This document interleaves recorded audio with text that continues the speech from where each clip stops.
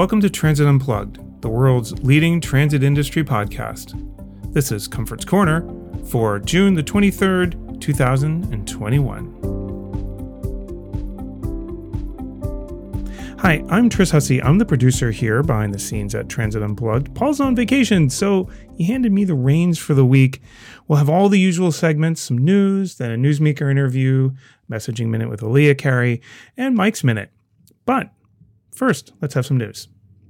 We want to congratulate our friends at Proterra for going public and being listed on the NASDAQ. It's a great achievement for any company, and we know this is only the first of many amazing milestones for our friends over at Proterra. The city and county of Honolulu has announced that they've hired Robert Yu as president and general manager of Oahu Transit Services, which runs the bus and the handy van on the island. Previously, Robert was at OTS for 26 years in a range of roles, including Senior Vice President and Deputy General Manager, the Senior Vice President of Finance and Administration, and Chief Internal Auditor. Congratulations to Robert and everyone at OTS. In bittersweet news, Vince Pellegrin is retiring as Chief Operating Officer at Metro Transit in the Twin Cities of Minnesota. Vince has been at Metro Transit for over 24 years after leaving the New York Transit Authority to come out to Minnesota. Just some of the highlights of his career include launching 2 light rail lines in the Twin Cities, the North Star commuter line, planning the 2018 Super Bowl, including getting his buses within the FBI security perimeter so fans could get right to the stadium from the Mall of America. He also introduced a series of popular state fair buses to get people to and from the state fair. We wish Vince a happy retirement. Following the lead of other transit jurisdictions, the Chicago Transit Authority is removing capacity limits on its trains and buses throughout the network.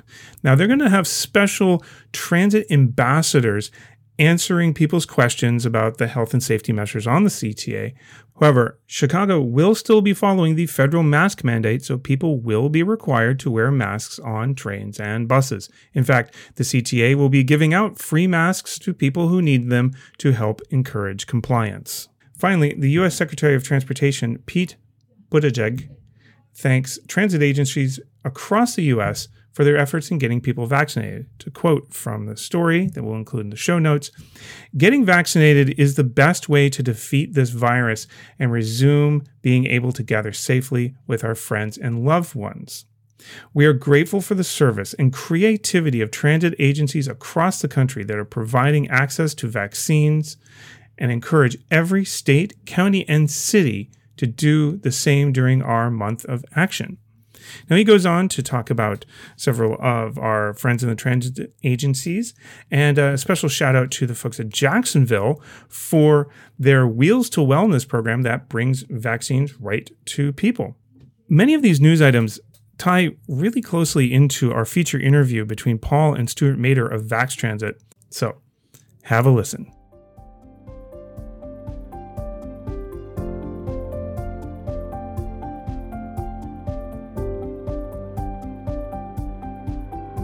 Welcome to Transit Unplugged. I'm your host, Paul Comfort. Great today to be with you on another edition of Comfort's Corner, soon to be called Transit Unplugged News and Views. And our guest today is a guy that's been helping to really create some news, a newsmaker, and that's Stuart Mader. Stuart is a transportation policy consultant, and you may have read about him in Mass Transit Magazine or elsewhere. He is basically leading the national effort called Vax Transit. Stuart, thanks so much for being our guest today on the program. Paul, thanks so much. It's great to be here. Yeah, Stuart recently spoke at a conference I was involved in, Think Transit, and came to my awareness actually through Mass Transit Magazine. And we talked about the work he's doing and kind of where we're at now in June of 2021 and how things have changed a little bit. But first off, let's get some context, Stuart. Tell us, what is Vax Transit? What have you been doing? Those kind of things. Great question, Paul. So Vax Transit is an initiative that I've been leading since the start of the year to make sure that transit agencies have a seat at the table with vaccine distribution, because it's critical to the reopening of the economy fully and rebuilding ridership on transit. And so what it really entails is 4 major areas. And for every transit agency, a mix of these things will be right. Not every one necessarily every transit agency doesn't have to do all four, but they'll find the right mix. And those are making sure that frontline workers are vaccinated as quickly as possible and as many as possible, providing free rides to vaccines, and working in close coordination with public health officials, state officials, folks that are in emergency management to ensure that vaccines are being distributed at transit-friendly locations. In other words, that you don't have to take a car to get to the vaccine. And then lastly, to provide mobile vaccination units where possible to use transit assets, transit vehicles, buses in particular, to power mobile vaccination units and to host vaccines at transit hubs so that people who are on transit and traveling every day on transit have easy access to get the vaccine. I got to see that in person. I think you saw that when I was down in Jacksonville Transit with Nat Ford. They invited me to be part of the ribbon cutting of actually what you said. Instead of taking people to the vaccination, they were taking the vaccination on the bus to people in particularly underserved areas that maybe didn't have it. And I thought that was a brilliant idea. So how'd you get into all this, man? So I got into this. I've been working in and around the transit industry for much of the past decade. First, working with the Port Authority of New York and New Jersey and the PATH train system, which is, if you're a Seinfeld fan, I refer to it sometimes as the Bizarro World subway, and I mean that in the most loving way possible. It's the subway that not everybody's aware of, but it's there, and it's a wonderful system, and it moves around 300,000 people a day pre-pandemic between New York and New Jersey, and I helped PATH's leadership to create the PATH Riders Council, which is the customer advisory board for the PATH system. And then I chaired it for 4 years. And it's a great example of collaboration between customers and a transit agency to improve customer experience. Was able to work with staff throughout PATH to improve and put in enhancements, including a new app, countdown clocks that were connected into PATH's new signal system. Improvements improvements really all around every single PATH train car. There's 300 PATH train cars on the map. We updated the PATH map to include regional connections throughout the New York area to the MTA, New York City Subway, Metro North, Long Island Railroad, New Jersey Transit, Amtrak, to make sure that customers know when you're on the system what other options you have in the region, because that's how we really drive ridership, is making sure people know end to end from point A to point B, regardless of what system you're using. We need to make sure people have confidence that they can get where they need to go. That's really good. It's funny. I was just on some show, I can't remember, just recently, where they were asking me about, what's the number one thing transit agencies can do to bring back ridership. And I said, it's customer information. So let me ask you this about, this we didn't plan on talking about this, but I'm interested in your feedback on it. I'm really concerned about the commuter bus and commuter rail industry. As you probably know, I used to run both of those for Maryland. We had a commuter bus program where I contracted with 7 different motor coach companies to run 350 motor coaches into Washington and Baltimore from the suburbs to get people to their jobs in downtown. And then we had the MARC commuter train service, just like you had the one in PATH, which I know is a good system too. But I'm really concerned now that the ridership, because of decisions of companies like Citibank and others saying you're not going to have to come back to the office every day a week, maybe 3 days a week, ridership is going to remain suppressed during the peak AM and peak PM periods. So I'm talking with folks at different commuter transit agencies around the world, from Sydney to Toronto and everywhere in between, about creating new customers, like, hey, this isn't just about commuter train service anymore. Maybe now it's called regional train service. And it's bringing people in during the day to go to museums as they open up and other things, or nights and nightlife and weekends, ball games. I mean, what do you think about that? I mean, and what do you see as the future of the health of the commuter train industry? I think you bring up some great points, Paul. And I think that the future for the industry really looks a lot different than it did in 2019, when, in many ways, the focus was around, particularly for commuter rail and commuter bus, the 9 to 5 peaks, the peak of the peak. Jam-packed trains and buses, the local news calling it sardine cans. I think those days are gone, at least for the foreseeable future. And I think there's some big opportunities that creates for transit agencies. And for example, what you just mentioned about, do we call it commuter rail anymore? I think arguably it's time to switch. It's been time to switch to regional rail, because what that signals to people is that it's not just a service to go in and out Monday through Friday. And when you think about it, that provides better value to the customer. People who are commuter rail or were before the pandemic commuter rail, quote unquote, customers, would buy a monthly pass. And, depending on where you are, especially in metro areas with a high cost of living, that sometimes means you're buying a $300-400 a month pass. but those people might have only been using their monthly passes to go in and out Monday to Friday, 9 to 5, which means that in a lot of ways for those people, they're paying a very high cost for relatively few rides. And they're riding at the time of day when they're getting not the greatest customer experience because, they're on a jam-packed train and so forth. And they might face delays if there's an issue somewhere, especially with the older infrastructure we've got that desperately needs investment and rebuilding.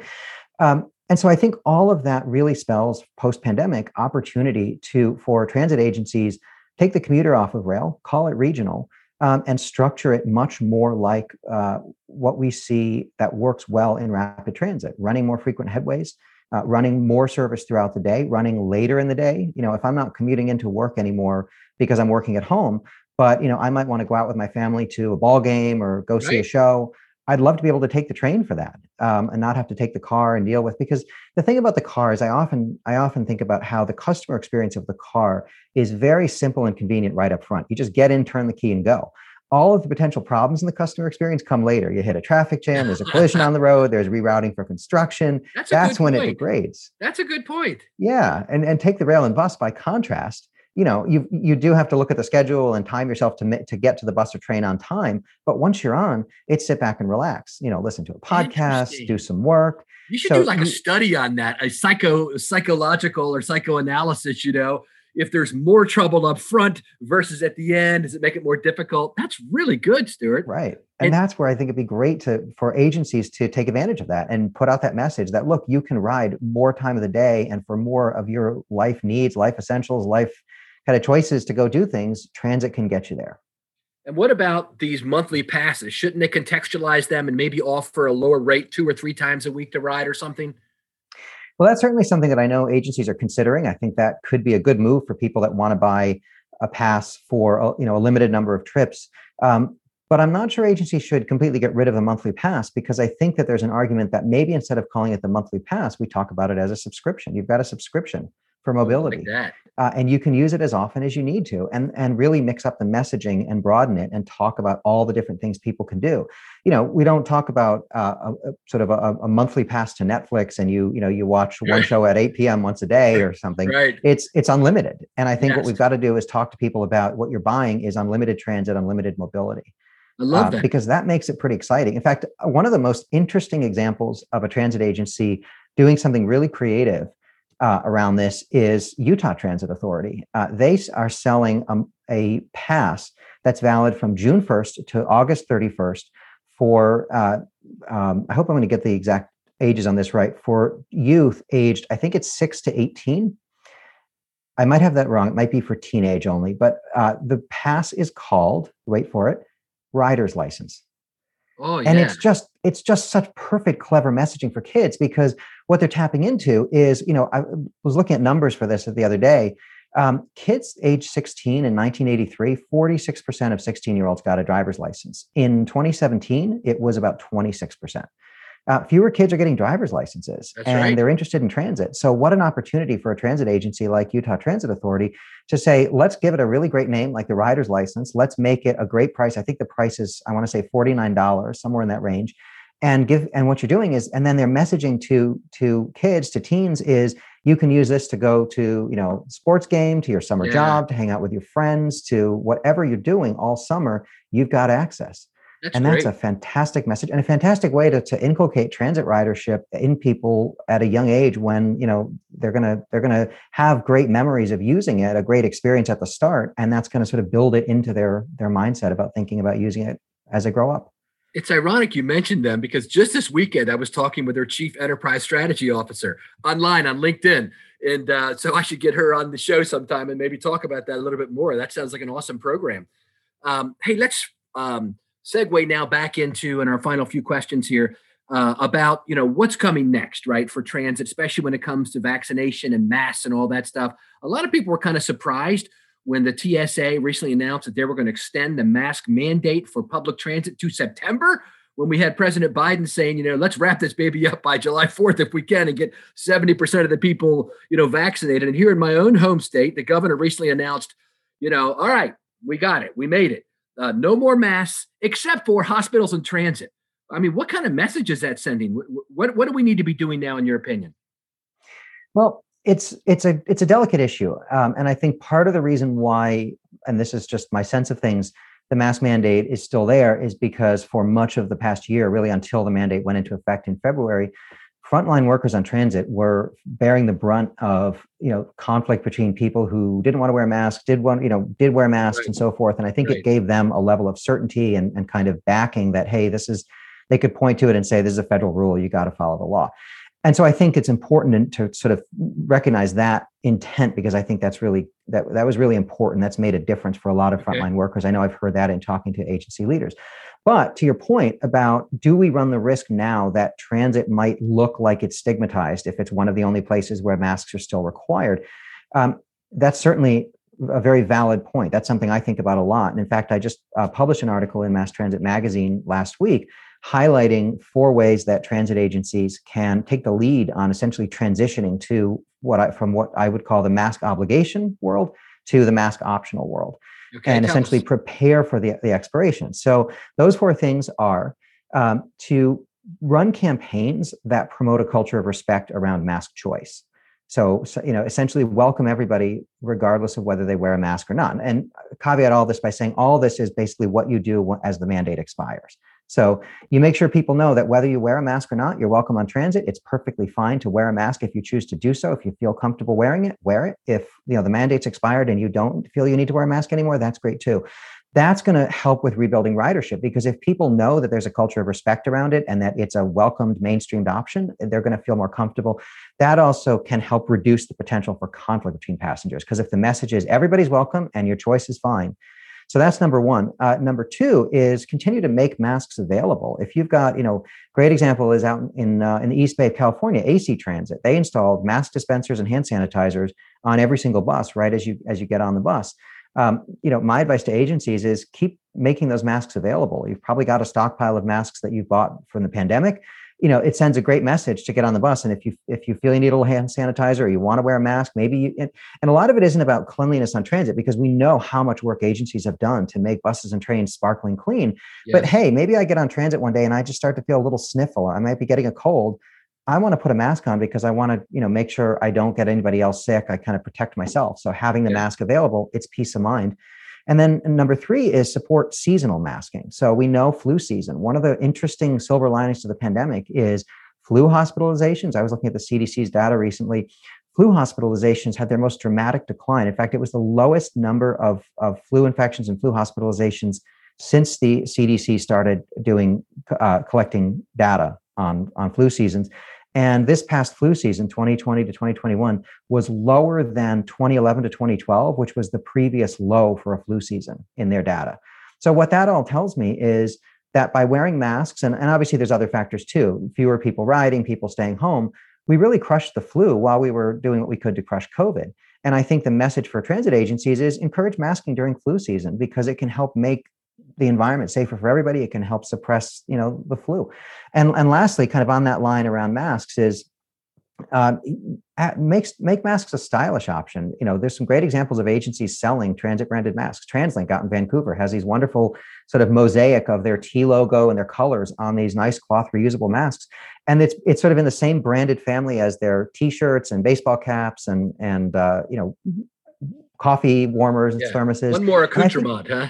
Exactly. Yeah. It sends a great message. Hey, if you want to wear the transit map, we'll sell it to you on a mask. So all of those things can help. What it all gets to is it's about making sure that people know that the industry transit is safe to ride. And as we get to the point where the mandates expire, I think it sends a great message for the industry especially to the FTA and others that are at CDC and others that are making these decisions from a public health standpoint. Hey, we got this. We've got a good plan in place to make sure people feel comfortable on transit and to make sure that we're giving people the options that they need to protect themselves. I think that sends a great message. And I think it's a great way to sort of pave the way forward and get to what the world's going to look like after mandates expire. That's great. And I do want to reemphasize what Stuart already said twice, is that all that, the caveat is there still is a federal mask mandate in place on transit, so we can't make them optional right now. Right. But I think the messaging is good as that whenever that's pulled off, if they don't wait until September, or if they do, as we get around that, I like that messaging of respect, et cetera. I think that makes a lot of sense. And thank you for sharing your input with us, Mr. Vax Transit, Stuart Mader, the guy who helped really pull our industry together as a national effort to be involved in the vaccination, and has kind of been the focal point of that. Thank you so much for being our guest today and sharing your opinions on Transit Unplugged. Paul, thanks so much. I really appreciate it. And I just want to send a thank you to you for having me on, and a thank you to the more than 550 transit agencies in 48 states and 28 in Canada that have provided free rides to vaccines and are doing everything they can to enable Vax Transit and get us to our new normal. Thank you. And now we hear from Alea Carey, who's going to continue the discussion about communications and messaging around health and safety and the benefits of transit to all of us. Hi, I'm Alea Carey, a communications consultant who loves working with public transit agencies. Public transit communications departments were challenged as never before during the pandemic. As this crisis diminishes and the world begins to open up again, those particular communications challenges are changing, but they still haven't gone away. Take, for example, the current federal mandate that people continue to wear a mask while on public transit. If the mask is taken as a symbol of possible infection, given or received, how do we continue to reassure riders that public transit is a safe form of travel? One way to do this, beyond notifying riders that a mask is required, is to otherwise leave off communicating about masks or contagion altogether, and instead focus on all the other ways that transit makes us healthy in the broadest sense of the word. I am encouraging agencies to increase mentions of traditional transit benefits across all channels with simple, straightforward, highly graphic posts, posters, and website and newsletter banners. Like, public transit means healthier air, or healthy public transit means a healthy economy. These are facts that most of us know, and there are many more detailed stats accessible from APTA, CTAA, and Rural RTAP's extensive libraries of resources. If you'd like to talk more about how you can message transit's broader healthiness benefits as we emerge from the pandemic, or anything else related to communications and public transit, look me up on LinkedIn. My first name is spelled E-L-E-A, last name C-A-R-E-Y. And now for Mike's Minute, where Mike talks about dads, advice, and Father's Day. Hi, this is Mike Bismeyer, Regional Sales Director for Proterra, and this is Mike's Minute, where we talk about leadership, mentorship, and random acts of kindness with the hopes it'll inspire you to pay it forward. Well, I wanted to keep this week really simple. It's been a while since I chatted to you, and coming off a weekend where we celebrated dads, and with Paul Comfort penning his next book, again about the relationships and the impact that fathers have in our lives, I thought it would be remiss if I didn't mention that one of the best mentors, leaders, and obviously persons to lead with kindness that I know is my own father. I'm very fortunate to have grown up in a home where my dad was very accepting of everyone and always trying to help others. It grew my passion for kindness. But the other thing that my dad was very good at was the random tidbits that I call the mentorship by mistake. He would drop lines that he would often tell me wouldn't make sense till later in my life. And boy, do they make sense, and do I wish I listened earlier. Well, it's obvious they were not by mistake, and you knew one day it would sink in. And how does this relate to transit? Well, with the ever-continuing focus on workforce development, employee retainment, and the upskilling of our industry, there's always an opportunity to share information, be kind, and to gain value from every interaction. It's not only the mentor or mentee that gain value, but you yourself as well. And it not only relates to transit, but to everything we do. One of my dad's best lines that I use to this day was that every day is an opportunity to change someone's tomorrow. And it can be as simple as saying hello, thanks, or leading with kindness. Thanks, Dad. Thanks for listening. Have a great day. Kindness is cool. And that does it for another Comfort's Corner Transit Unplugged episode for this week. Hope you enjoyed it. Next week, we're hearing from Mark Wild of Crossrail UK. It should be a really interesting interview. Rail is one of my favorite ways to travel. And if you have any feedback on the show or would like to be a guest or have anything else you'd like to say, you can email me directly at tris.hussey, that's spelled H-U, S as in Sam, S as in sneaker, E-Y, at trapezegroup.com. So until next week, ride safe and ride happy.